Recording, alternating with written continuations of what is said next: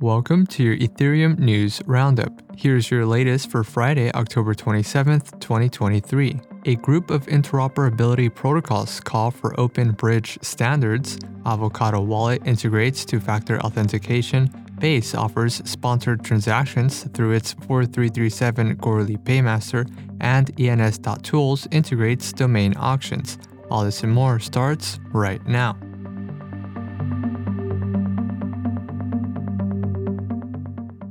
A group of interoperability and bridge protocols, including Connext Network, a cross-protocol seller network, ChainSafe, Sigma, LeFi, Socket, Router Protocol, and Hashi, have jointly signed a letter urging for unified and open bridge standards. The letter critiques Layer 0's WSTETH OFT bridge token, which was deployed without Lido DAO's approval. The letter warns against vendor-locked proprietary standards, which present heightened systemic security risks. The group advocates for DAO token issuers to retain full control over their token versions to avoid fragmentation.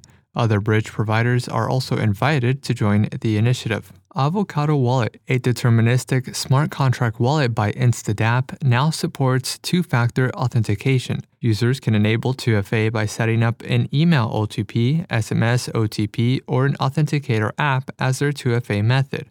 Transactions will then require approval from both the selected 2FA method and an Avocado 2FA node as part of a 2-of-2 signature scheme. Users are also required to add a backup signer, which can then be used when the primary 2FA method is unavailable or if the Avocado node fails to approve a transaction.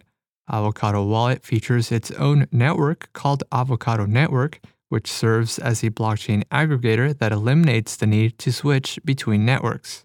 Base, a Layer 2 rollup by Coinbase, is offering sponsored testnet transactions for developers who use an ERC-4337 smart contract wallet that is integrated with its Base Gorley Paymaster. Developers will need to set up their own user operation, estimate gas, adjust for Paymaster verification, and connect to the paymaster.base.org JSON RPC. Base plans to deploy its Paymaster on the Sepolia testnet at a later date. And lastly, ENS domain name discovery and marketplace platform ENS.Tools introduced support for domain auctions. Users can now sell their ENS domains in an auction format with a linearly reducing price. Buyers can then bid to purchase a domain, with the highest bidder winning at the end of the auction. Once started, the auctions cannot be cancelled.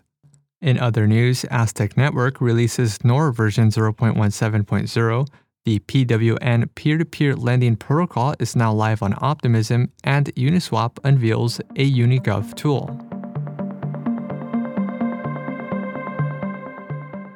This has been a roundup of today's top news stories in Ethereum. You can support this podcast by subscribing and following us on Twitter at ETHDaily. Also subscribe to our newsletter at ethdaily.io.